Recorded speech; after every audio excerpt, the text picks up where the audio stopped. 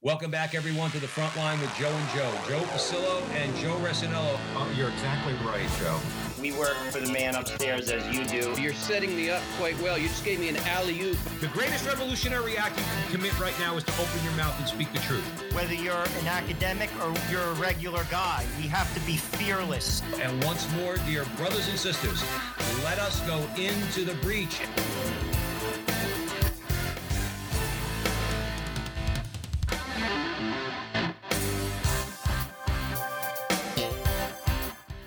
Hello again, everyone, and welcome back to the front line with Joe and Joe. Joe Pasillo, as always, joined by Joe Resinello.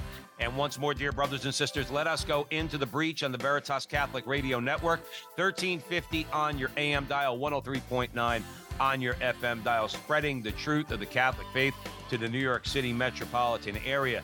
And today we're very pleased and honored to be welcoming back to the program a friend of the show, Kristen Van Uden from Sophia Institute Press. And we're going to be discussing, Joe and I on the show all the time, whether on social media, whether on Veritas Catholic Network. We're not pulling a rabbit out of a hat here. We're not reinventing the wheel. Okay, we're trying to emphasize, especially the Catholics out there, to get back to basics. And a basic of the faith is confession, okay? Jesus is our Savior. How does he save us? From our sins, okay? And what do we do about that? We go to confession. That's what the church offers us. That's where we get forgiveness and the grace necessary to live a holier life. So we're going to be discussing a reprint out from Sophia of a book from Father Benedict Bauer titled Frequent Confession, Its Place in the Spiritual Life. So many of you know Kristen. She's been on the show a number of times, but just a brief bio. Kristen Van Uden serves as author spokesperson at Sophia. She's received her MA in history from the College of William and Mary. Her BA in history and Russian from St. Anselm College. She studies the persecution of Catholics under communist regimes and has been featured on a wide range of media platforms, including Coast to Coast, the Federalist, and the Catholic Faith Network. Now, the author of the book, Father Benedict Bauer, he passed away in 1963. He was a German Benedictine priest and theology professor. He served as abbot of the Archabbey of Buron, dedicated to the liturgy and research. Father Bauer was the founder of Vitus Latina Institute, and his numerous works include The Light of the World and In Silence with God. Kristen Van Uden, welcome back to the front line with Joe and Joe. Good to see you. Hi, guys. Thanks for having me back. Excellent. And with that, Joe Resinello. As always, Kristen, we begin with a prayer to Our Lady in the name of the Father, Son, Holy Spirit. Amen.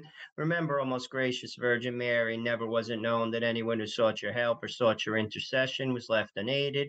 Inspired by this confidence, we fly unto you, a virgin's our mother. To you we come, for you we stand, sinful and sorrowful.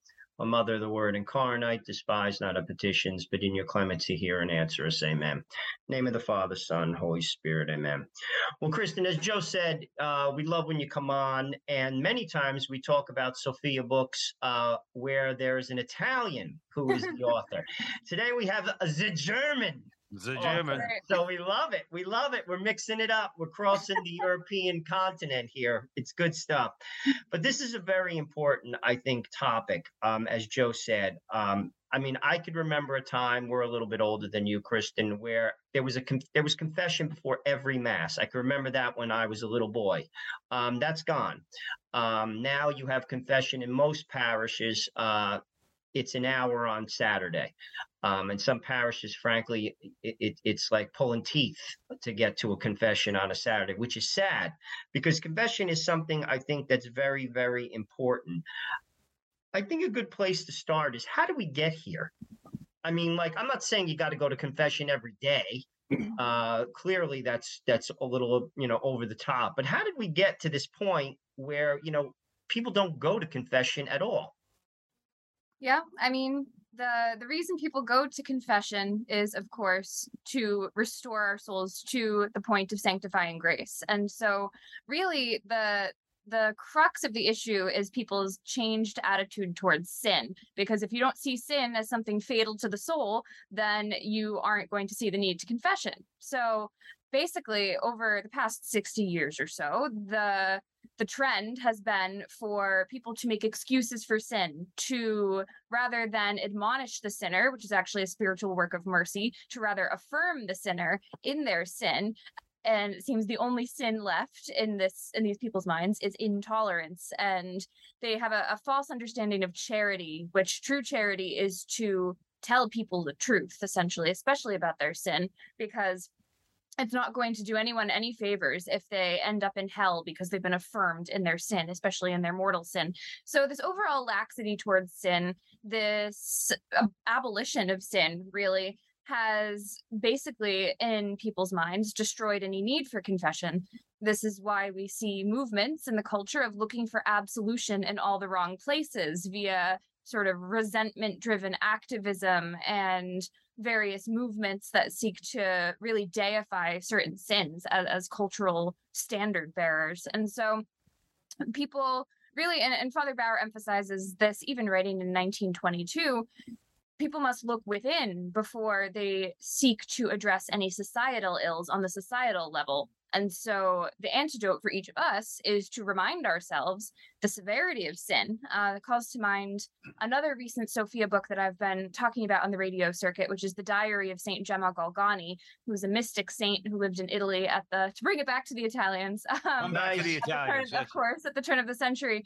And she achieved what's known as perfect contrition because she was sorry for her sins, not only because she feared hell, and because she intellectually knew that they were wrong, but also because she had such a close mystical relationship with Jesus. She had visions of him and Our Lady, and she could physically see how much each of her sins, even the venial sins, wounded our Lord. And so that was very motivating to her to stop sinning, to root out any imperfection, to make use of the graces available in confession. And so that is where the main disconnect has happened, is that we do not possess St. Gemma's clear understanding of what sin is and how grievously it wounds our Lord. And so likewise, that people's actions will reflect that, and they won't see any need to turn to confession to repair all of that damage. Thank you for that. Kristen Van Uden's joining us at the front line with Joe and Joe on the Veritas Catholic Radio Network, 1350 on your AM dial, 103.9 on your FM dial. I want your comment on this, Kristen, and Joe, you could chime in too. When you let's stay on sin for a second. You know, people talk and have written and spoken about what purgatory must be like. You know what my vision of purgatory is? Do you know what the most painful thing I think of when I think of purgatory? It's a finite, okay, because it doesn't last forever. It's not hell. Purgatory is God putting a mirror up to you and showing you the disastrous effects of your sins and how painful that must be. When you think, let me keep it with me. When I think of the things I've done in my life that that were sinful and I am absolutely not proud of, I have no idea what effect that had on other people. And God will show me in purgatory. Okay, talk about that for a second. The need for people to understand, Kristen, not in a judgmental way.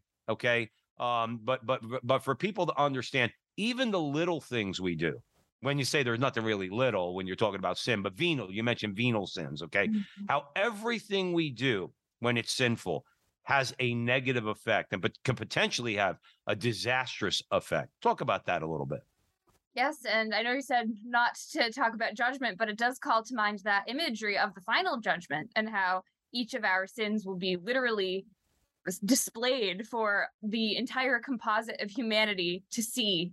And as you said, we will see the unseen effects, as we will also see the unseen effects of whatever virtuous acts we've committed. So there is that element where fear can be a motivating factor and should be to a certain degree, but also, and this is what both St. Gemma and Father Benedict Bauer emphasize, is that the true motivation should be of love. And so when people make what is known as a confession of devotion. So this is the main target audience that Father Bauer is writing to. When he defines frequent confession, he does not mean those people who keep falling into mortal sin again and again and again. He said, if that is how you are, this book can't help you quite yet, because he is speaking to people more so who want to perfect themselves in the spiritual life and who, it is inevitable. Even saints committed venial sins, but that we should be striving not just to do the bare minimum, but to root it out, and how this is not something that we can do on our own. The only real motivation and really the way to sustain this sort of endeavor is through a supernatural grace that comes from a free gift from God. And we are motivated by a love of God to do this. So when the confession of devotion, this is not somebody who is paranoid, who is constantly worrying about hell, but they just truly love God in this very intimate way and can't imagine offending him. So think of the person on earth that you love the most and how they react when you have offended them, and then multiply that times an infinite number, and realize that God loves you more than you are capable of loving him or loving anyone. And so it is that relationship just taken to the next level. So when you're able to reframe the reality of sin in that way, it becomes less of a fear-based sort of accounting for your deeds, and more of one where you know that your true relationship to God has been damaged by your actions, and that it is within your power to seek his forgiveness and to repair that unity. Excellent. Joe Resinello. Just to get some catechetical info out there, the church requires for practicing Catholics at the minimum to go to confession once a year. That is in the catechism. A lot of people go during Lent. A lot of people go during Advent. That's the minimum. The church says you have to go at least once a year. I, for instance, adhere to what Pope John Paul II, who was a saint, Padre Pio, who was a saint, and he had holes in his hands. I tend to listen to people who have the stigmata. They have something to say. That could be kind of a big indicator, Joe, that you might want to listen in to my that view, guy. I think he has something to say, and we should pay attention to it. And also the Venerable Fulton Sheen, they said they recommend to go once a month. I go, to be honest, I mean, I'm not, just share. I go probably every other week to once a month, depending. Sometimes it just doesn't fit into my schedule. And I know when I have to go to confession. Why? People could say, what are you confessing? Like, what are you confessing? Well, clearly I didn't kill anybody, but I'm a sinner. They say, and I don't want to say I'm a just man, but they say the just man falls 7 times a day. We all sin. But why do we go to confession frequently? And this is why I'm so glad we're talking about this, because obviously when we go to confession, our sins are forgiven. But there's another aspect of going to confession, which I don't think is explored, and I'd like to do that here. You receive grace to overcome your sin. You see, Jesus is the divine physician, and we all sin. We all have issues to some degree or next. They might not be murder, but say I curse when I drive, which I do periodically. It's a sin. Or call someone stupid when I'm driving. That's a sin. I don't want to do that. Joe, I never heard of a driver in New Jersey ever that they curse while they're driving. I'm one of them. It's a full confession. But my point is, why do we go to confession? Because every time we go, God puts like an ointment on our wound, because sin causes a wound, and you grow. It also helps you to grow in virtue, because that's what the Catholic life is about. We're supposed to grow in virtue. Talk about that. I'm interested in both your comments, because I don't think people are looking at confession in that way. They go maybe once a year, and at the minimum, that's great, good. That's what the church asks you to do. But we got to grow in virtue. And we all have our issues. Everybody has their problems with certain things. We got to get over it. And a lot of times those problems can't be overcome by our own strength. I think that's the key to what you're saying. I go ahead, Kristen. Please, if you would. Yes, that is a great point. That, to allude to our previous point, the power of confession is not obviously within us, it's within God and the graces that he gives to us, and that something that seems impossible, such as breaking away from habitual sin, is possible when you have those graces. So you won't have those graces until you go. So this self-defeatist mindset of, oh, it's not going to help, and oh, I'm such a sinner, I'll fall right back into sin, you don't know how those graces are going to take root in your soul. And if there is an ability to gain more graces, it should be taken. Confession is one of the two, as they're known, sacraments of the dead in the catechisms, which sounds counterintuitive at first, confession and baptism. But what it means is that the soul was dead to grace before that. And baptism, of course, imbues the soul with the necessary but insufficient grace for salvation. And then confession restores a dead soul, in the case of mortal sin, to the spiritual life. And so just framing it that way, it just makes clear how powerful this is. And when you think about really like the image of people in mortal sin walking around, it's almost like zombies. There's so many dead souls walking around. So that life restoring grace is the most miraculous, powerful part of confession. But also, as Joe mentioned before, the graces to overcome even venial sins are given. And so, as Father Bauer highlights, and this is somewhat new information even to me, I learned this, I think, this year, you can confess past sins in confession. So you can make a general confession of your entire life before sacraments, for example. This is a popular practice. Or you can reconfess things that have already been forgiven in confession. You can also confess defects, so tendencies that you have towards sin, even if they don't amount to a full mortal sin, or even a sin that you can number with number and kind. You can still confess that defect that you have, and even temptations, and that each of these imperfections can be cleansed with God's grace in confession, so that you have the ability afterwards to no longer commit these. And also, this means that you are really driven away from lukewarmness. So that is one of the side effects, so to speak, of frequent confession that Father discusses, which is tepidity is no longer an option. And if you perhaps feel that confession is routine, or that you're going through the motions, that, think about it that way, that these graces that are growing in your soul make it impossible to approach your faith in that way, and to make it impossible to approach prayer even. So if laziness in prayer, for example, is like a defect that may not necessarily always be a sin, but if that's something that you're working on, those graces from confession can help to instill that zeal in your soul that will thereby make your prayer more fruitful. So it's all these symbiotic graces that are elevating your entire spiritual life. Absolutely. Kristen Van Uden is joining us here at the front line with Joe. We're talking about a reprint of a book from Sophia Press, Frequent Confession, Its Place in the Spiritual Life, by Father Benedict Bauer. Kristen Van Uden, let me ask you a question. Doesn't all of this, or underneath everything we're saying right now about going to confession, it requires one to have to look in the mirror? It requires one to have to actually, yes, examine their conscience. And if you have even a remotely well-formed conscience, you know what you've done, okay? That's not Joe pointing the finger at you. That's not Christian pointing the finger at. That's not being judged by this. It's just, we're all sinners. Every sin. None of us is walking on water. I don't have the stigmata, okay? So the thing is, but that's not easy. People could say, use the phrase examination of conscience and know what it means. And that is not an easy thing to do, okay? Because like the old saying goes, no matter how sneakily you come up on a mirror, it's always you looking right back at you, all right? Talk about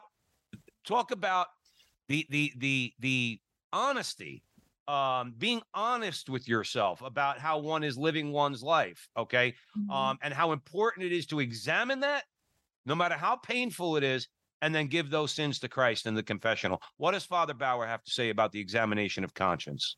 Yes, well, first of all, it entails a great degree of humility to be able to look at yourself in the mirror as you truly are. And I forget who said this, but I think it was a saint, said humility is really just the truth, telling the truth, because humility is seeing yourself in relation to God and the supernatural order with all of your sins and defects, but then with also all of the graces and gifts God has bestowed upon you. So it's not too much, not being too full of yourself. And also on the other side, with inverted pride, it's not being too hard on yourself or overly scrupulous. Humility is just reality. And that's what we have to deal with, is the reality of what your sins are.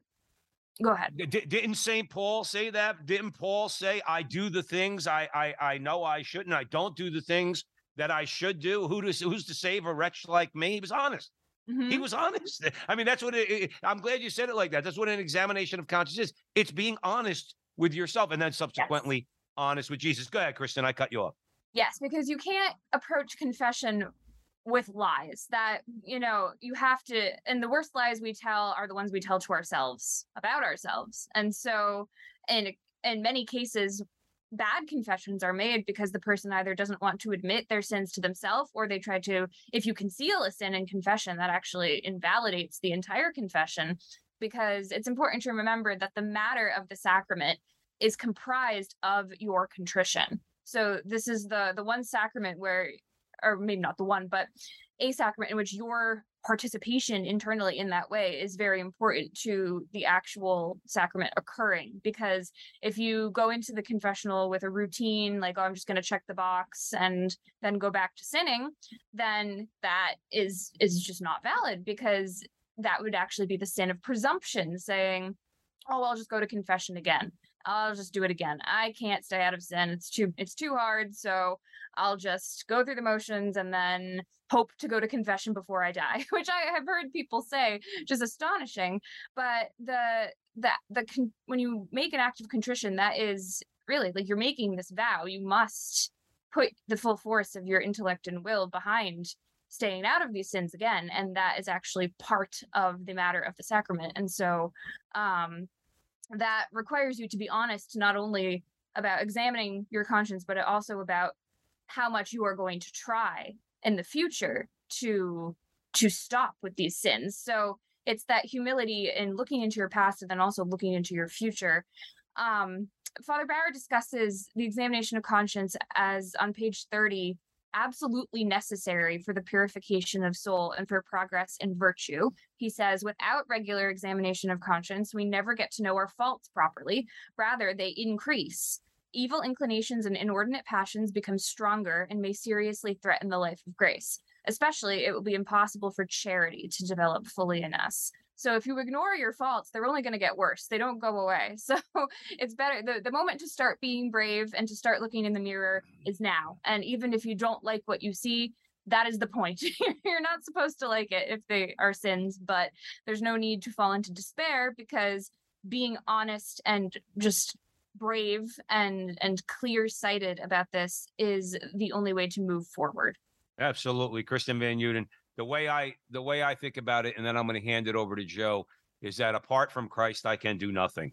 And if I have the desire to constantly be moving closer to Christ, I can't do it. I can't do it without him. And confession, if it wasn't for confession, we'd all be toast as far as I'm concerned. Okay. It's like, people say all the time, I got to change my life. Got to drop a few pounds. Got to quit smoking. Got to, do all these things. Let me tell you something. You want to grow in life? You want to live a virtuous life? Apart from Christ, you can do nothing. And the way to do it is like we say on the show all the time, the 1-2 punch. Go to confession and receive Jesus in the Eucharist. Joe Resinello, where do you want to go? I want to talk about what Father Bauer has to say about folks that criticize people that go to frequent confessions, because I've heard this directed at me. There are people both inside the church and also the laity that will say, well, why are you doing this? What did he have to say about this? Because I am fully, of the mindset that going at least once a month is the practice that all Catholics should follow. Yes, he addresses this right in the beginning to sort of assuage any criticism that he is basically predicting his book will receive, because this movement sadly had been against frequent confession, had been in existence even in 1922 when he was writing. It was largely spearheaded by this group of liberal theologians known as modernists, which St. Pius X called the synthesis of all heresies, who, of course, will try to detract and distract from the true and evil nature of sin in order to just numb out the populace to be able to push their anti-Catholic doctrines. So he, right off the bat, says that these people are, number one, to be ignored, because your main responsibility is to save your soul and then to preach the gospel to everyone around you. And so if that you're not here to please man. That can become a vice. It's known as human respect if we are constantly looking for the approval of man over the approval of God. So his first principle when dealing with critics is to understand that God wants you to grow in spiritual life and to grow in perfection. He says, be perfect as your Father in heaven is perfect, and that frequent confession pleases him. And so doesn't matter if it displeases men around you. So that can be the same operating principle in living virtue and praying frequently and staying away from your occasions of sin that might invite criticism and ridicule from others. And to remember that our Lord himself was ridiculed and was slandered up until and especially at the moment of his passion. So that's number one. The second is that he cites several recent at his time encyclicals that actually promote the practice of frequent confession. So he quotes from Mystici Corporis Christi, which was St. Pius XII, in his encyclical on June 29th, 1943. It's a kind of a long passage, but I'll just read a little bit. He says, it is clear that in these deceptive doctrines of unsound quietism, the mystery of which we were treating becomes directed not to the spiritual profit of the faithful, but to their unhappy ruin. So making people embarrassed about going to confession frequently can lead to ruin. Equally disastrous in its effects is the false contention that the frequent confession of venial sins is not a practice to be greatly esteemed, and that the preference is to be given to that general confession, which the bride of Christ, together with her children united to her in the Lord, makes daily through the priests who are about to go up to the altar of God. So those are the confessions included in the Mass, the mea culpas, etc., included in the Mass. He goes on, that there are very many laudable ways in which these sins can be expiated is perfectly true, but for constant and speedy advancement in the paths of virtue, we highly recommend the pious practice of frequent confession, introduced by the Church under the guidance of the Holy Ghost. For by this means we grow in a true knowledge of ourselves and in Christian humility. Bad habits are uprooted, spiritual negligence and apathy are prevented, the conscience is purified and the will strengthened. Salutary spiritual direction is obtained, and grace is increased by the efficacy of the sacrament itself.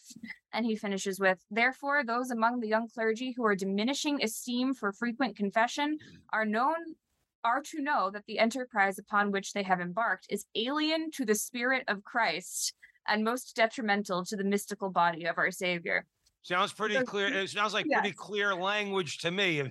Nothing ambiguous there, Kristen. Strong words from Pius XII against those who would ridicule the practice of frequent confession, for sure. Do you know one of the things, we're going to take a break in a minute. Do you know one of the things, Kristen Van Uden joining us here at the front line with Joe and Joe, one of the things that as a Catholic, I don't want to say makes me happy. I don't know quite how to phrase it.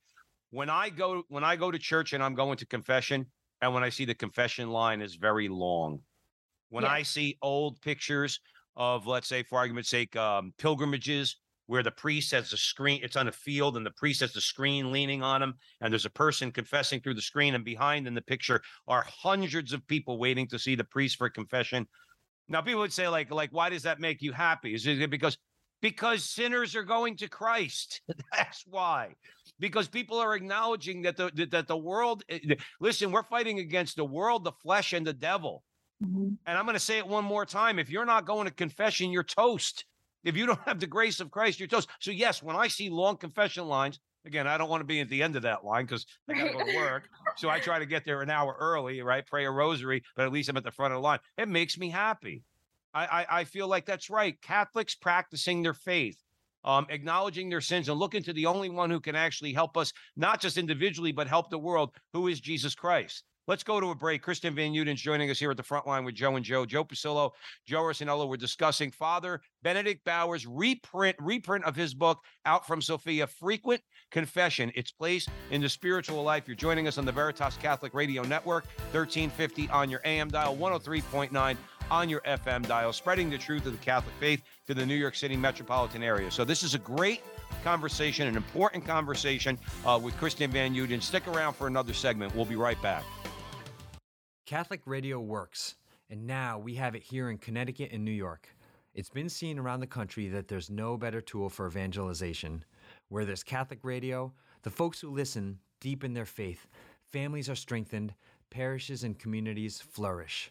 So, let people know you're listening to Veritas Tell your friends to tune in, and let's make an impact here for Jesus and his church. This is Steve Lee for Veritas Catholic Network. Welcome back, everyone, to the front line with Joe and Joe Pasillo, Joe Resinello. We are discussing In the Breach on the Veritas Catholic Radio Network with Kristen Van Uden from Sophia Press, Confession, particularly Father Benedict Bauer's book that he wrote called Frequent Confession, Its Place in the Spiritual Life. This is a reprint from Sophia Institute Press. Real quick, Kristen, where can folks buy the book? As usual, available on our website, which is sophiainstitute.com. Awesome. Joe Resinello.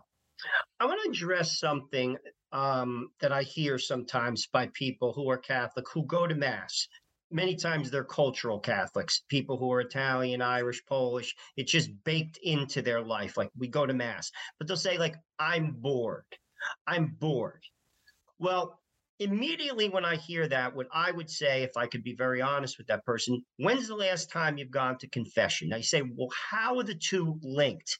Because if you receive our Lord in the state of grace, you will not be bored.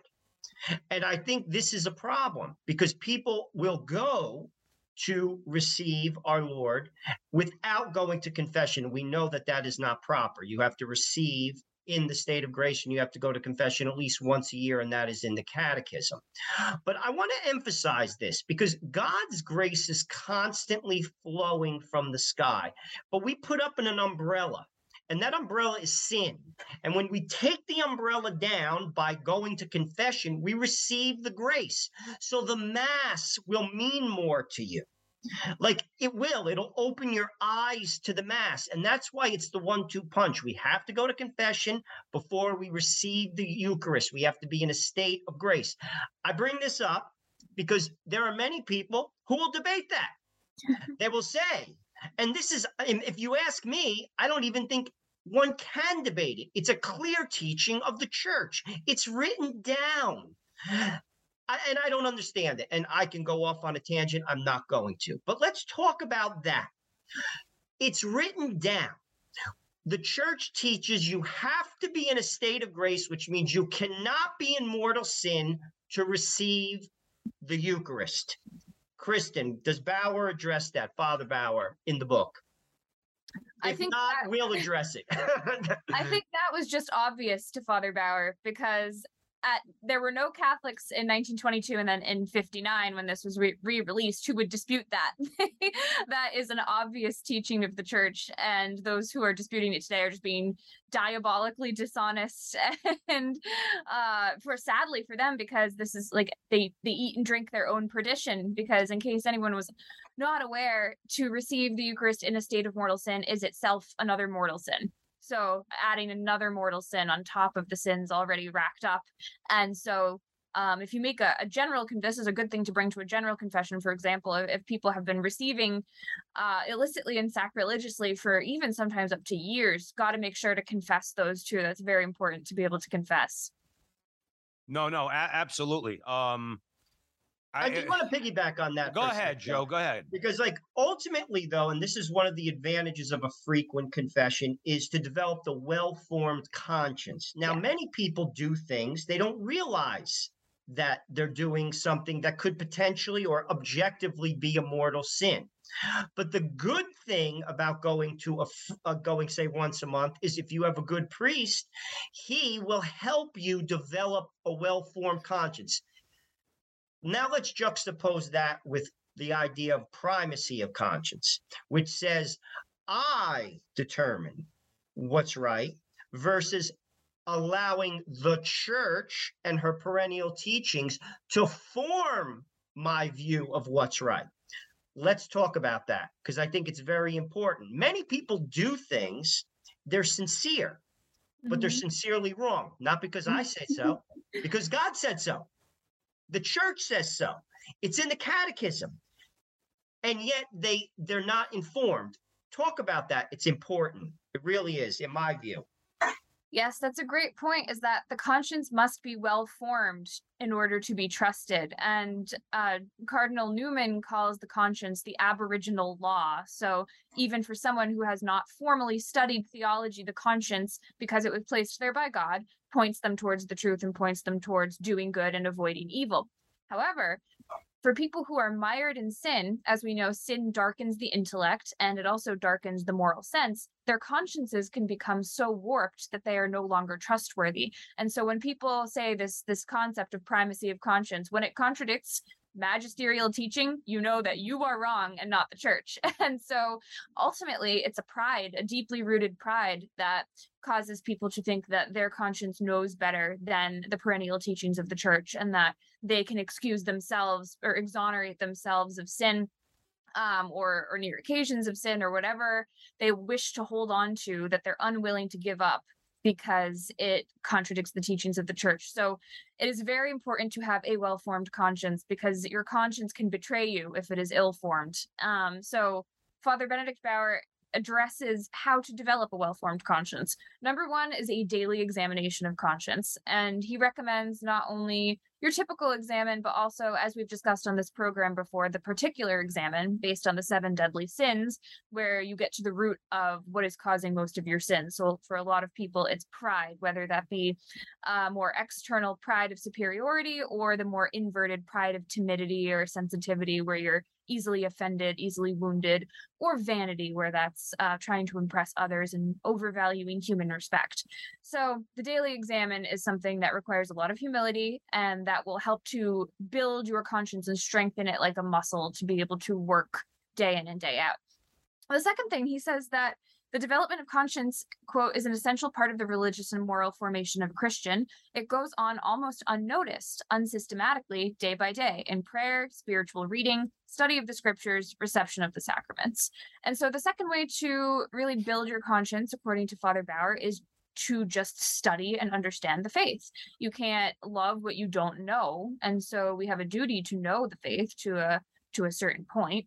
And so the development of the conscience, luckily for us, is something that goes on in the background as we are imbibing more of the truths of the church, reading about the lives of the saints, just living the life of the sacraments, and just learning more about virtue and practicing that virtue in the real world. So your conscience is strengthened through these virtuous acts as well. Thank you for that. Kristen Van Uden's joining us here at the front line with Joe and Joe.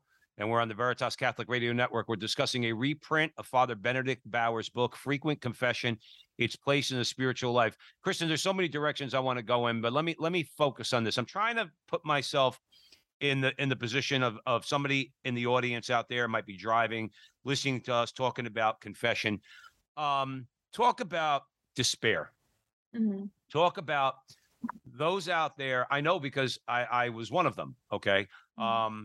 Talk about the need not to fear confession with the idea, or to stay away from confession with the idea that you've committed a sin that God will not forgive, which is the sin of despair. To limit God and to say that God either A, is unwilling, or B, is not powerful enough to forgive your sins, okay? Talk about the need for anybody out there who might be in that position to say, no, that's wrong. Go to confession, because there's nothing that God will not forgive someone who is sorry for their sin sincerely. Talk about that a little bit. Yes, exactly. God is bigger than your sin, and he will forgive it. There are certain sins like abortion, for example, that require. That's exactly where I was going, because there may be somebody out there. I'm sorry to cut you off, because that's exactly where I was going. I believe in my heart of hearts, there are many women, a lot of Catholic women out there, who have had abortions, who have not been to confession, both maybe because they've imbibed the culture, but also because maybe they in their conscience, they believe in their heart that God will not forgive them. So I'm sorry to cut you off, but that's the direction really I was going. Yeah. As far as I understand it, abortion must be forgiven by a bishop in confession, if I'm remembering that correctly. You're correct. There are bishops. Okay. There are bishops, and they are willing to do this. So don't let that be an impediment to going to heaven, please. And really, the most important thing to remember when you feel self-defeated and feel that God can never forgive you is that is a lie from the devil, because he wants you to feel that way, because he will stop at nothing to get you to not go to confession and to not be restored to the life of grace and to sanctifying grace and to go to heaven, because he wants everyone to be as miserable as he is, and he wants to drag people down to hell. So the well-known maxim that before you commit a sin, the devil will convince you of its how small it is and how unimportant it is, and say, oh, just go ahead, it doesn't matter. But then after you commit the sin, even though you're on his team, so to speak, by having committed a mortal sin, he'll still hate you. And he'll say, look at what you did. Look at what I got you to do. Now God will never forgive you. You can't possibly be restored to grace now. And so the devil lies at every stage to keep you in that state of sin and to keep you in the state of despair. So despair is something that always comes from the devil, because God is love, and the knowledge of what God did for us can only ever inculcate hope. And so to understand the spiritual warfare aspect of that helps you to be like, no, this sense of despair isn't coming from me. This is coming from outside diabolical forces, and to act accordingly. Thank you for that, Kristen. Joe Rossinello. Let's talk about sins of omission. Father Bauer provides a reflection on this in the book. What does that mean? I always remember when I go to confessions, usually the last thing I say, and the sins of omission, the sins I did not, the things I did not do. Because we're held accountable for that. Mm-hmm. Like, for instance, say I could have helped somebody. I had the means to help somebody, and I refused. That's a sin. I didn't do anything, but I didn't act. Mm-hmm. Talk about that, and what did Father Bauer have to say about that? Because I think that's sometimes overlooked. Yes, he defines sins of omission as such. We commit sin not only by doing evil, but also by not doing the good that we can and should do, or at any rate, by not doing it the way we could and ought to do. This is what is meant by sins of omission, the omission of the good that in one way or another we have an obligation to do. And so this can apply across the board to moral acts as well as to acts of defending the faith. For example, if it's really easy if you're in a conversation where people are more secular minded, people are either insulting the church or making some sort of comment contrary to faith, and you just kind of go along with it, that can be considered a sin of omission. And the way he says we have an obligation to act in certain circumstances really makes it clear that you can't opt out of life. Really, you can't. You're a soldier for Christ, and you have to behave that way in every potential situation. So sins of omission are harder to really identify because you could always be doing more, right? Like there's always something and a better way to be using your time. But I think like what he really emphasizes is thoughtlessness. And so I think today sins of omission can really creep in with wasting time, especially with internet and social media, where we either neglect duties or whatever. So he says, let us think especially about how thoughtlessly we let pass unused so many moments of God-given time. So wasting time and all of the things that come with that, I think would be a very concrete way to think of sins of omission in today's world. Thank you for that. Kristen Van Uden's with us here at the front line with Joe and Joe. And we are discussing Father Benedict Bauer's book, an important book, a reprint out from Sophia Institute Press, Frequent Confession, Its Place in the Spiritual Life. Kristen, let's like what is Christian perfection? Like I always think in my mind, Jesus said, "Be perfect as your Father in heaven is perfect." But I'm being honest. I don't see myself ever in my life while I'm on this earth being anywhere near perfect. Okay, but yet the church teaches that there is such a thing as Christian perfection. Where am I off? Well, Father Bauer discusses Christian perfection in terms of perfect love. So on page 204 in his chapter entitled Perfect Love, he says, this perfect love is a divine virtue. It is called divine charity because it has God for its immediate object and because everything it embraces outside God is embraced out of regard for God, for his sake, and in him. And then finally, it is called divine charity also because it is poured forth in our hearts by the Holy Ghost.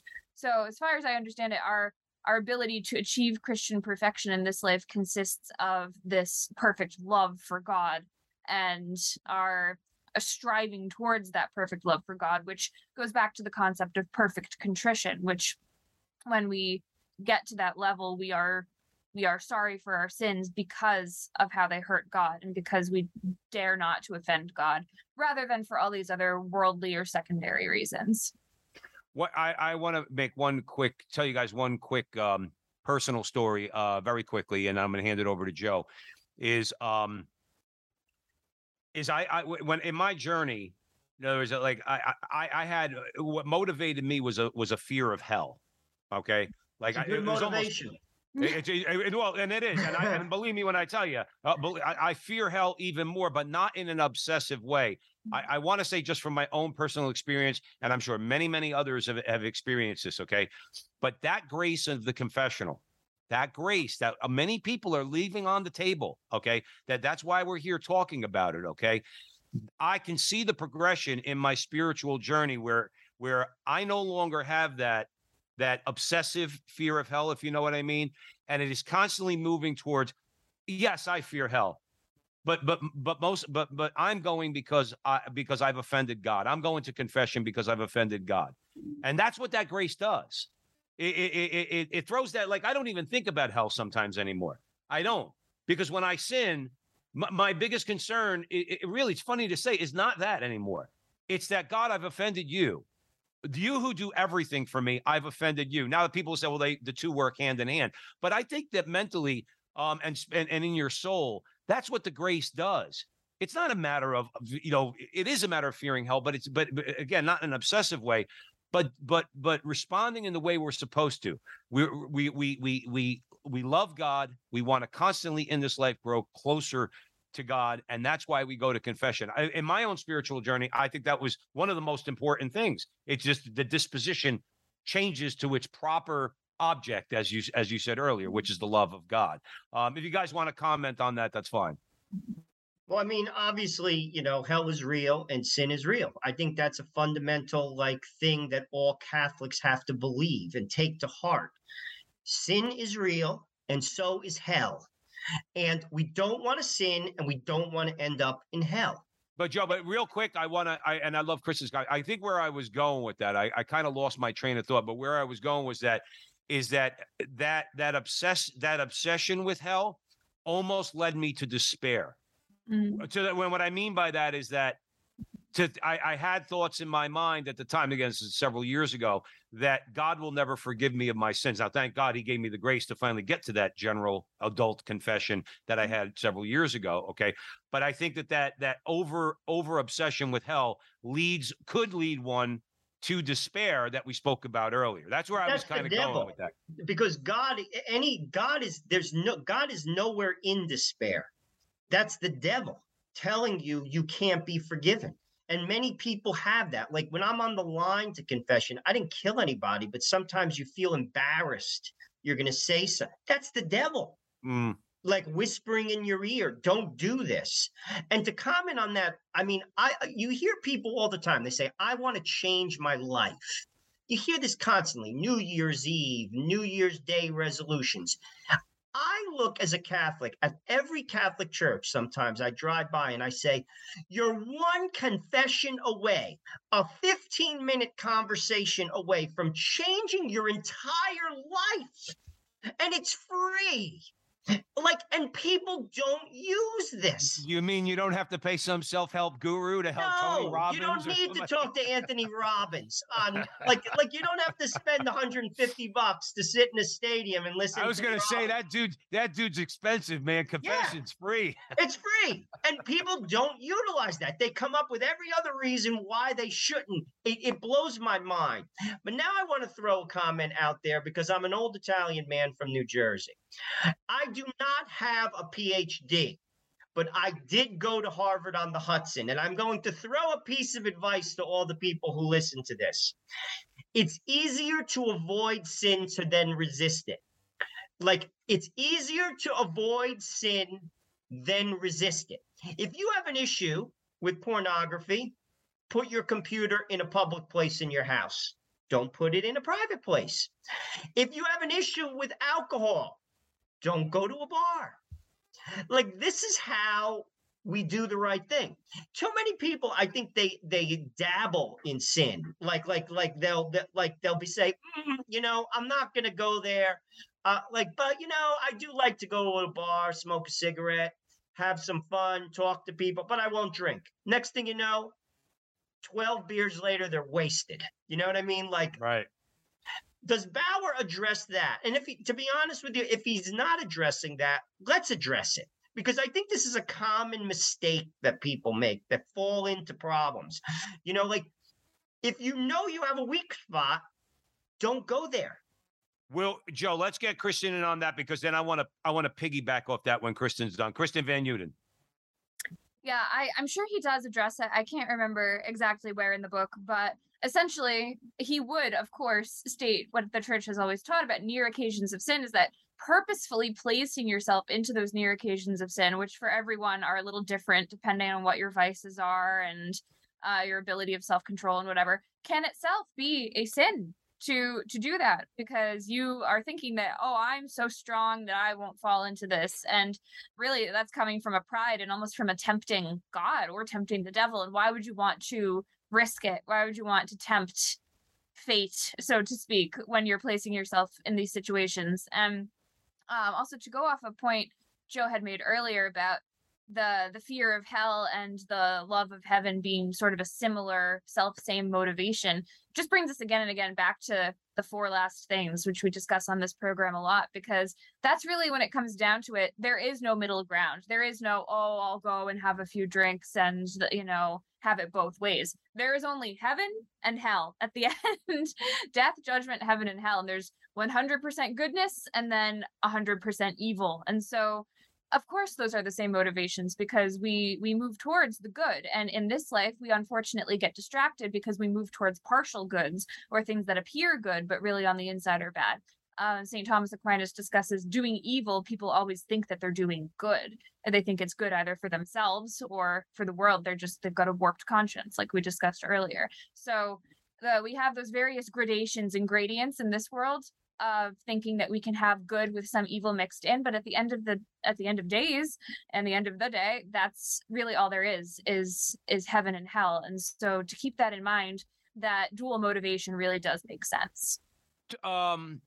Kristen Van Uden, St. Paul wrote, "We wrestle not against flesh and blood, but against principalities, powers, spiritual wickedness in high places." All right. So Ephesians 6 is one of the only things I can actually say, give you where it comes from in in scripture. I learned that one about 20 years ago, Ephesians 6, but it's true. It sticks with you.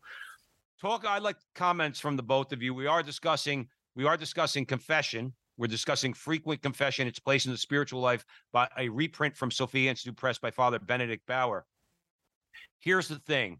And why I think, and I love both of your comments on this, first you, Kristen, is that we are in such a spiritual battle that confession offers you the only grace you have. You guys just talked about the near occasions of sin. Okay, there's things we could do. Put the computer in the drawer. If you got a problem with porn, throw the computer in the drawer. Okay, or only use the computer, throw it out. Or if you need it for work, or if you need it for things, you only use it in the presence of your family. If you're a family man, but you're having an issue with pornography, there's things that we could do. Okay, but here's where I want your comments: is that, again, apart from Christ, we can do nothing. The spiritual battle, the culture war. Okay, a guy trying to do the right thing. I always keep it with guys, Kristen, but you know what I mean? We try not to be chauvinistic around here. But a guy trying to do the right thing is bombarded, assaulted soon as he walks out of his house.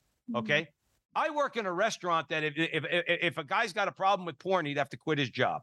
Okay, because of the way the people, especially the women, are dressed when they come in and out. Every place we go, every billboard, I'm watching YouTube. I'm watching a Catholic program on YouTube, and some evil image comes on the screen. Talk about the need. This is my overarching point, and I want your comments, Kristen. Talk about you have to go get that grace, because the assault on your soul is relentless.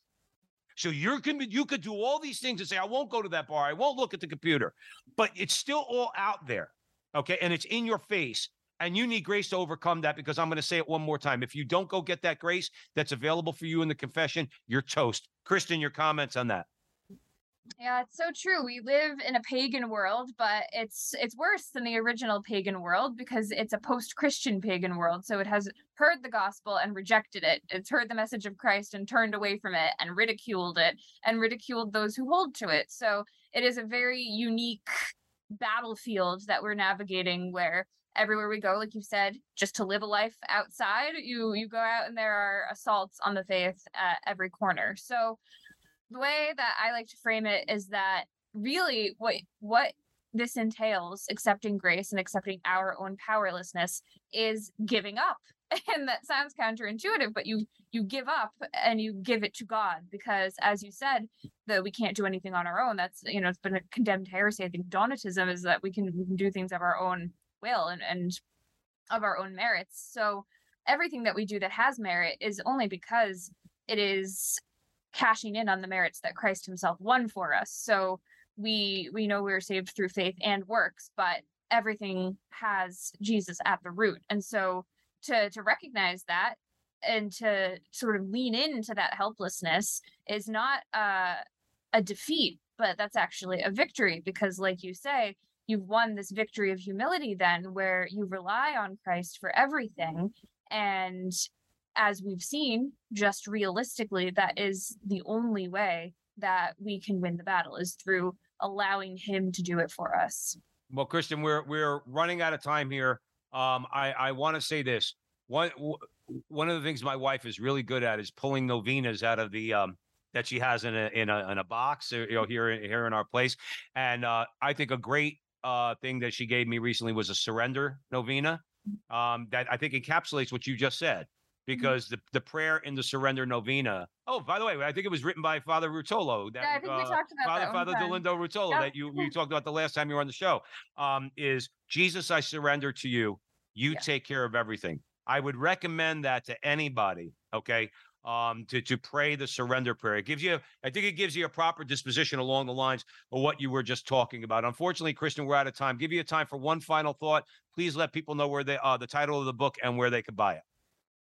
Yes, so thanks again for having me. I would recommend everyone to get this book because frequent confession is really, as Father Benedict will illustrate, the way that we can most closely unite ourselves to Jesus in the most accelerated way. And it's a forgotten gem that many turn away from, but essential to our salvation. So it is, I would recommend making a general confession, going to confession either every 2 weeks up to every month, as he recommends in the book, and deepening your understanding of what the sacrament really does. So the book is entitled Frequent Confession by Father Benedict Bauer, and it's available at sophiainstitute.com. Kristen, as always, thank you so much, our friend, for coming on the show. Great conversation. And again, important conversation. We're not wasting our time here at the front line with Joe and Joe. We don't talk about light things. We talk about heavy things, okay? And yes, the salvation of our souls is a very heavy thing. It's the most important thing because that's what God wants. And we get that grace in the confessional. Kristen, thanks again for coming on the show. I'm sure we'll see you soon. Thank you. God bless. God bless you. And thank you all out there for joining us at the Veritas Catholic Radio Network, 1350 on your AM dial, 103.9 on your FM dial, spreading the truth of the Catholic faith to the New York City metropolitan area. Download the app, the Veritas Catholic Radio Network mobile app. Share it with your friends. It'll give you access to all of our station's content. And if you like what Joe and I do, you can follow us on social media, primarily at the Frontline TV on YouTube, the Frontline TV, but you can find us all over the place. And wherever you do, please help us out, like, subscribe, share, do all that fun stuff. And remember, until the next time, that our conversation is your conversation, and that conversation is going on everywhere. We'll talk to you soon.